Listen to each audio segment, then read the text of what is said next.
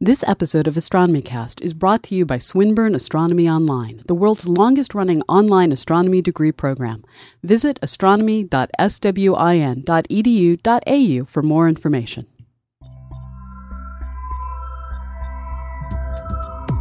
AstronomyCast, episode 183 for Monday, March 29th, 2010. History of Astronomy, Part 1, The Ancient Astronomers. Welcome to AstronomyCast, our weekly facts-based journey through the cosmos. We help you understand not only what we know, but how we know what we know. My name is Fraser Kane. I'm the publisher of Universe Today, and with me is Dr. Pamela Gay, a professor at Southern Illinois University, Edwardsville. Hi, Pamela. How you doing? I'm doing well, Fraser. How are you doing? Doing very well. I was mentioning to you, but I just got a sailboat. It's an old trailerable sailboat, and I went down to the States and picked it up and brought it back, and now it's sitting on the lawn. That will be wonderful for summer. Yeah, exactly. I've got about 100 things to do to fix it up, but other than that, it should be fun. So new hobby. I really need a new hobby, but and you live where you can see killer whales. That's true. Yeah, exactly. I live with whales and dolphins and lakes and oceans, and yeah, exactly. So I can put it to use is the plan. So I'm not trying to convince the wife to come out on the boat, but the kids want to. Yeah, they want to. So I can trap them on the boat. And we're trying to think of a name. My wife suggested Reason, which is it's a snow crash reference. You're not going to get it. No. But it's also, skepticism and science. So anyway, I thought it was a good name. Anyway, we know you love a good series, and this time we're going to walk you through the history of astronomy, starting with the ancient astronomers and leading right up to the most recent discoveries. Today we're going to start at the beginning with the astronomers who first tried to understand the true nature of the Earth, the planets, and our place in the cosmos. All right, Pamela, so let's set the Wayback Machine. How far back would you like to go? Well, we can go all the way back to the first times that astronomy started cropping up in architecture because, writing came later. So I guess when you think about it, we don't know how early astronomy was actually happening, and people might have made some very clever deductions about it, but it's only really right to the point where people started to record things, write them down. There aren't any cave paintings of astronomy, right? No, not that. Well, there aren't any cave paintings that are older than when we started seeing astronomy in buildings. There's out in Chaco Canyon, there's, I guess, cave carvings is a better term. Mm-hmm. But those are fairly modern in terms of Neanderthals drawing bison and buffalo and other things they're planning to eat side by side with astronomy references.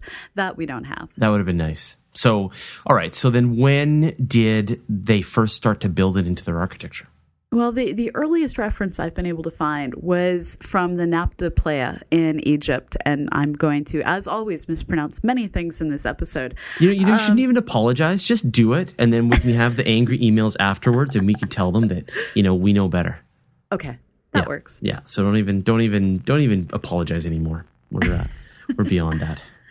But back in 5000 BC, there was a large stone circle built in Egypt. And Egypt doesn't get enough play when it comes to stone circles. Everyone only pays attention to the ones in Northern Europe, mostly England. But the earliest one that I've been able to find references for was in Egypt. And it was a stone calendar circle that, depending on where you were standing, could be used to help predict the differences in the seasons, which is in some ways the earliest thing you can start doing with astronomy. Right, and I guess that would have practical implications. They would use that to know when to plant or when the Nile was going to flood. Knowing when they were going to get flooded was kind of the most important thing back then. Right. And so you would be able to, stand in a circle and sight the position of the sun and then use that to know approximately when you were in the year, when the seasons were going to start? One of the things they actually used more than just the sun and the moons was they tracked the rising and setting of sets of stars. There were certain key days of the year where they knew two specific constellations would be rising and setting, and based on when those constellations rose right after sunset or rose right before sunrise, they were able to keep track of the year, keep track of, Sirius is coming up. That must mean, we're about to get flooded. And 5,000 years BCE, right? So that's 5,000 years before the Common Era. So that's 7,000 years ago? Right. That's a long time. It's so long ago that part of Egypt, which is now one of the most arid deserts we have, it used to actually be lush and flood. So we're looking at things from so long ago that they were necessary because the climate was radically different. All right. Well, let's move forward then. What's next?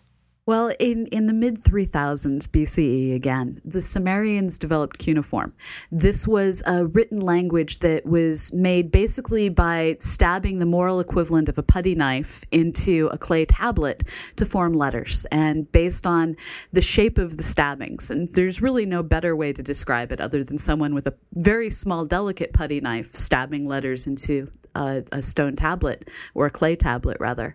They were able to create language, and they recorded numbers and astronomical records. They were the first ones to start coming up with a complex numerical system. They're the ones responsible for what's called sexagesimal, which is base 60 numbers. So when we look at circles, we have 360 degrees, which is 6 times 60.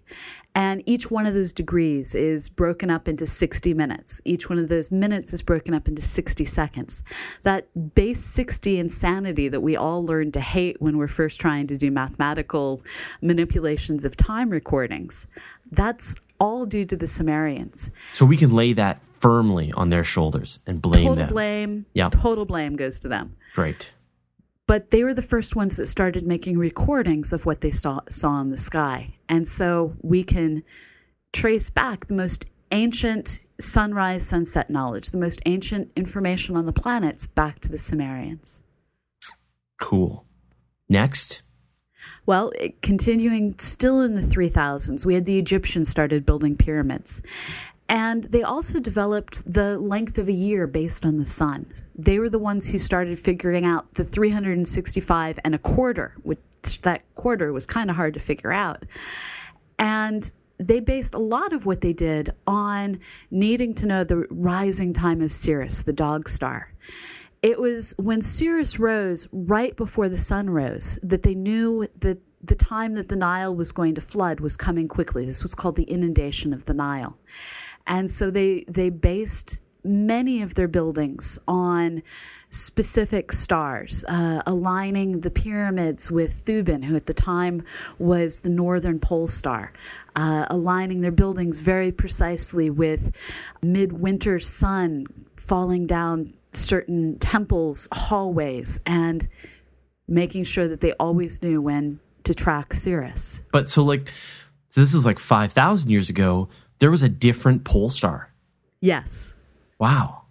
And so when we're trying to figure out these ancient buildings, we actually have to take into account that our planet isn't a solid object that's precisely aligned, but rather like a spinning top. Its pole is constantly precessing.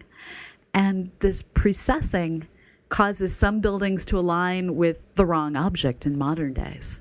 I wonder, when you think about those situations, like Indiana Jones, where he goes into this temple and lines up the amulet with the sun. It wouldn't work, would it? Because the Earth's wobble would have it working in a different place. It would work on a different day, and so it would have pointed to the wrong location.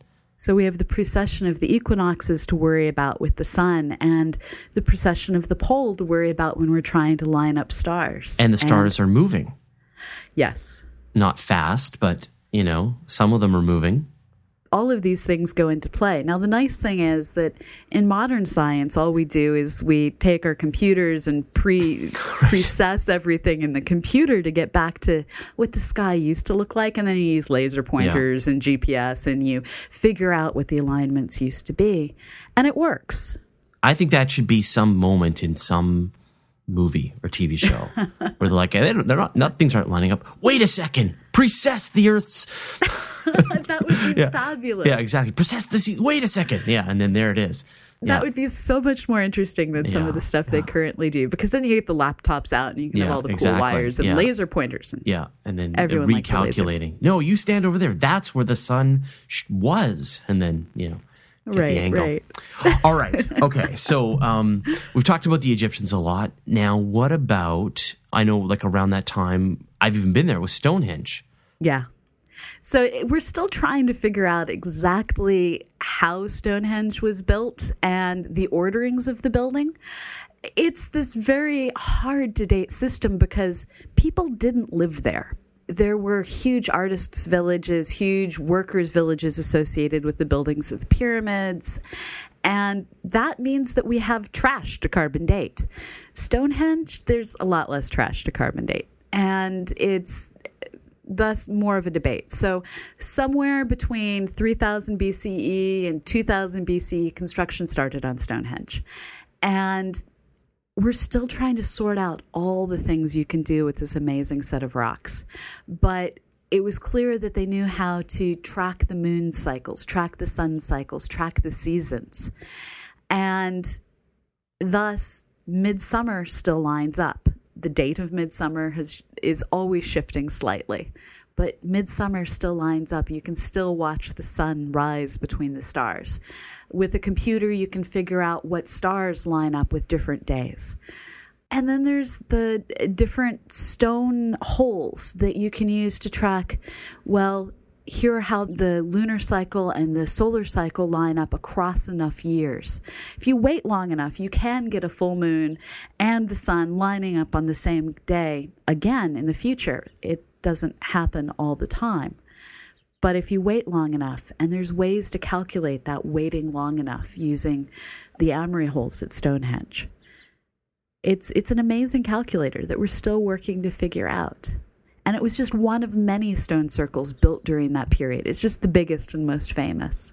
But it's amazing that they built such an enormous structure. I mean, if you've ever, I don't know if you've seen it, we visited it about 10 years ago, and it is mind-bogglingly large. I mean, these stones are gigantic, and imagine how far they had to move them and how they lifted them up. And God, it must have been aliens that did it. But anyway. Well, what's amazing is it's at a fork in the highway and there's a sheep farm. So you're standing at Stonehenge watching these giant lorries go by and surrounded by sheep, which is just the most amusing thing I've ever seen. But yeah, no one knows quite how they moved these stones because they were many-ton rocks and very precisely carved given the point in history when they were being moved. It's a huge mystery that we're still trying to sort out. And there's other examples of tens of ton stones lifted up as much as 8 feet off the ground and balanced on other stones and other different stone things that were built throughout that period. But wasn't a lot of work being done in China at the same time too? And the Chinese weren't so busy moving rocks. That's the neat thing. Now, you do actually have to wait about 1,000 years to get to the Chinese. So around 1300 BCE, the Chinese started writing astronomy down. Chinese had an amazing language dating back thousands of years. And it was during the Wuding Empire, the Bronze Age of China, that they actually started writing down catalogs of stars, writing down the constellations, writing down the sun's position in the different houses of the constellations. So this is where we start getting our first written records of another culture. So we started getting some written records from the Sumerians, and then the Chinese start writing things down in the 1300s as well. But that wasn't really the highlight of the Chinese astronomy. I know they did a lot more work. More recently, but and I'm sure we'll get to that in a little bit. Yeah, have a few more 1,000 years to creep through first. Yeah. So where to next then? Well, now we skip over to Babylonia. So in 1200 BCE, the Babylonians started creating star charts that we think were probably actually passed down from Sumerian astronomy, but many fewer tablets survived from the Sumerians. But from the Babylonians, we have tablets that are called the 3 stars each. And these tablets divided up the sky into a northern section, an equatorial section, and a southern section, such that the sun spent equal parts of the year in each of these 3 regions of the sky. And then they divided the sky up further into sets of 3 bright stars that each defined their own constellations. This was all working towards building up major sets of constellations. So it starts with the 3 stars each, because 3 was an important number to them, and the dividing of the sky up into 3 sections. And they also at this period started making careful records of the sun rising positions on the horizon over time. And a lot of the names that we even know today have Babylonian origins, right? Right. And thus, in turn, probably have some Sumerian origins as well. And in some cases, the constellations that they came up with, not necessarily in 1200, but a few hundred years later in about 1000 BCE, these particular names got retranslated so that the Babylonians had the constellation of the lion and the Greeks just renamed it into Leo, and they had Scorpius. They just called it the Scorpion, except in Babylonian. Mm-hmm. So we have many constellation names as well, date back to the Babylonians and Sumerians, and then just got stolen and translated into Greek, and then we kept the Greek names. And the Babylonians got a pretty good handle on the planets too, didn't they, at that point? It was actually more around 1000 that they started getting a better record of the planets. So around 1000, you had the Mol Apin, which detailed all sorts of new zodiacal stations, is what they called them. What news? They called them zodiacal stations. They didn't quite have constellation. Right, okay. So these zodiacal stations, these were places where the sun passed through sets of stars. And just as you might talk about having stations in a church, they had stations in the sky, and the sun didn't pause, but it passed through one set of stars, one zodiacal station, before passing on to the next. Right. And I mean, they were pretty big into astrology as well. So they had a lot of meaning and lore associated with the different times that the sun was going through these stations. And what's interesting looking at these is because the Earth was aligned somewhat different back then. They actually had the sun at vernal equinox close to the Pleiades. And that's not something we would consider part of the zodiacal constellations nowadays. But the sky was just a little bit differently aligned, and that made a difference. They also didn't have Aries yet. So back then, it was very much the age of Taurus, with the sun passing through Taurus. It was a very different way of looking at things. So they looked at Taurus marking the vernal equinox with the sun close to the Pleiades. They had Leo marking the summer solstice, the lion. They had the Scorpion, Scorpius, marking out the autumnal equinox, and the goatfish, Capricorn, marking out the winter solstice. Altogether, they had 71 stars involved in the constellations of the 3 ways, of the 3 stars each. And then they built on that, building out all of these zodiacal stations as well. They looked to mark time by seeing which constellations rose and set simultaneously. So if you have a specific pair doing something and you know what night of the year it is, you know what time it is. So they had tables that allowed them to tell what time it was, even at night, just by knowing the date of the year. They were very careful about transcribing the path of the moon and the planets. This is the first data that was of high enough quality that you could start using it mathematically. And they paid attention to when the planets were at solar conjunction and how long they stayed there. This is when the planets disappeared into the day. All of these things, they recorded things very carefully using gnomon sticks to mark the shadows and check the angle of the sun, and very carefully transcribing the length of night during the year. So did they have any kind of concept like modern, like what did they think was the nature of this? Did they think like the Earth was, flat, or the center of the universe, and, that kind of old model? Did they still have that? They actually didn't record a lot of their cosmology, but one of the things that does date back to them is the idea that our Earth is just one of many planets orbiting in one of many different heavens. They didn't really have orbits, but one of many planets in many heavens. And to them, the center of the universe was, where the deity was, which is separate from the idea of the Earth or the sun being the center of anything. It's interesting that they had all of that data, and they they didn't make the conceptual leap of the Earth going around the sun, even though they were okay with the Earth not being the center of the universe. Well, what's interesting is they didn't actually look for geometric solutions. What they did instead was they looked for mathematical solutions. We know that Venus appears in the sky every X days as an evening star, and here is its mathematical pattern of behaviors. Take that frequency, predict forward based on those numbers. And as soon as you don't try and instill geometry on planetary positions, things become much easier to deal with, actually. And so they looked at the ratios. They looked at the periods that things recurred over and over in the sky. And so it was just a very different way of looking at things. It was the what are the ratios versus what is the geometry. Now, was there any of this work being done in the Americas? I mean, there were civilizations and great buildings built in the Americas as well. So around 1000 BC, we also had, in Chaco Canyon, they didn't yet have a written language among the Anasazi people in the United States, but they did have the ability to carve, and there are many different pictographs left in rocks all over the American Southwest and in the Rocky Mountain area.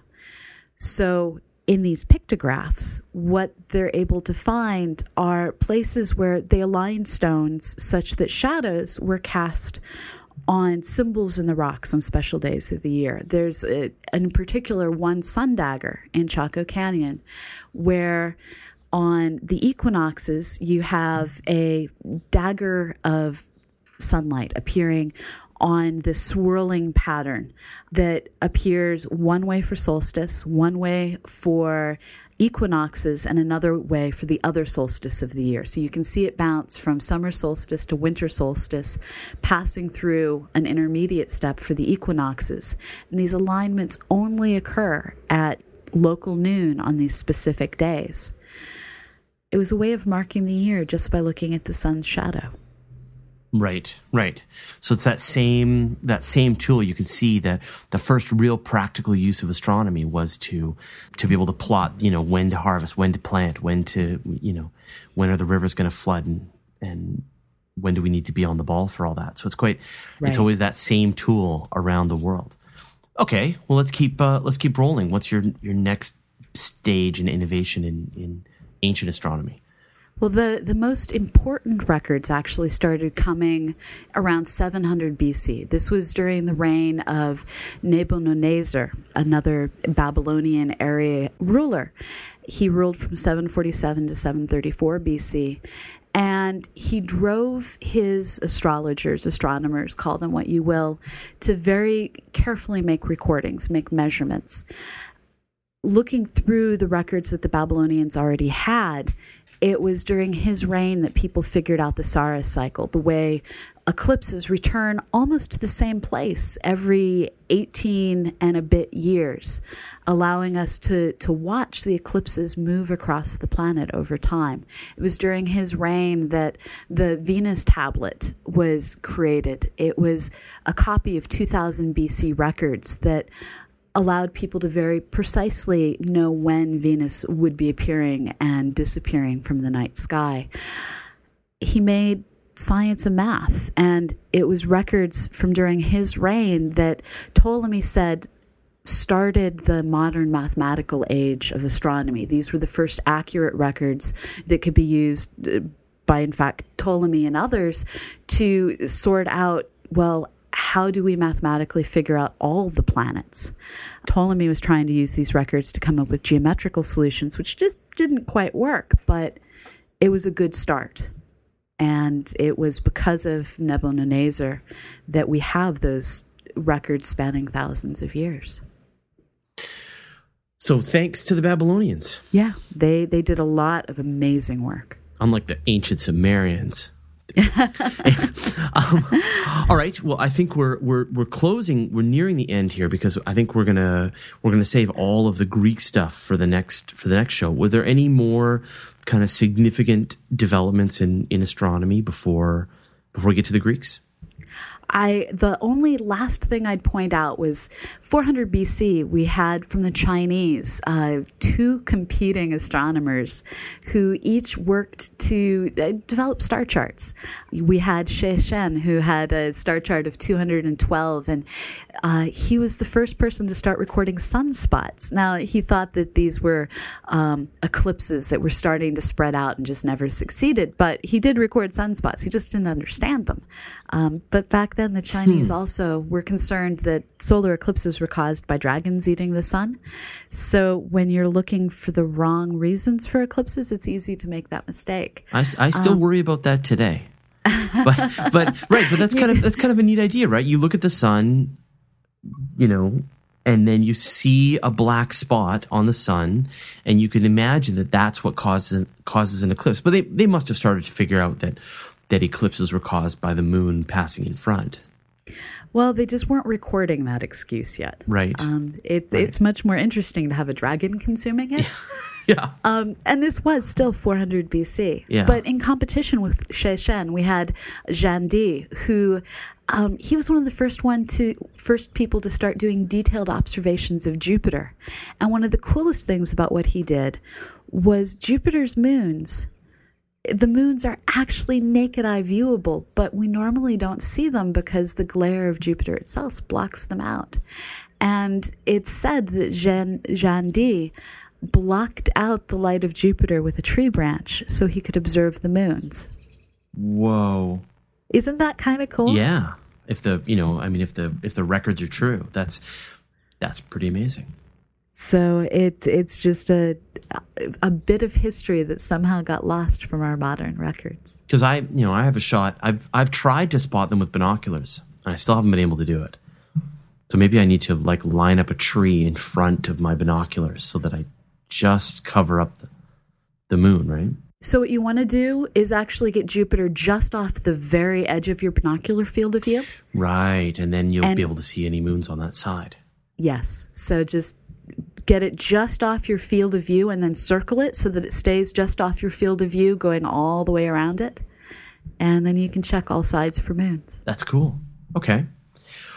All right. Well, I think we're done with the ancient folk, but the next step, I think one of the most exciting ones, is when we get to the Greeks and around that period, because it's quite amazing how many of the things that we now know were uncovered by the Greeks and then later forgotten. But they were first discovered and written down and recorded, and it's amazing that even 2,000 years ago, people were that modern. They thought about things in that very careful way and had the math to back it up. So I'm looking forward to that. Well, thanks a lot, Pamela, and we'll talk to you for the next show.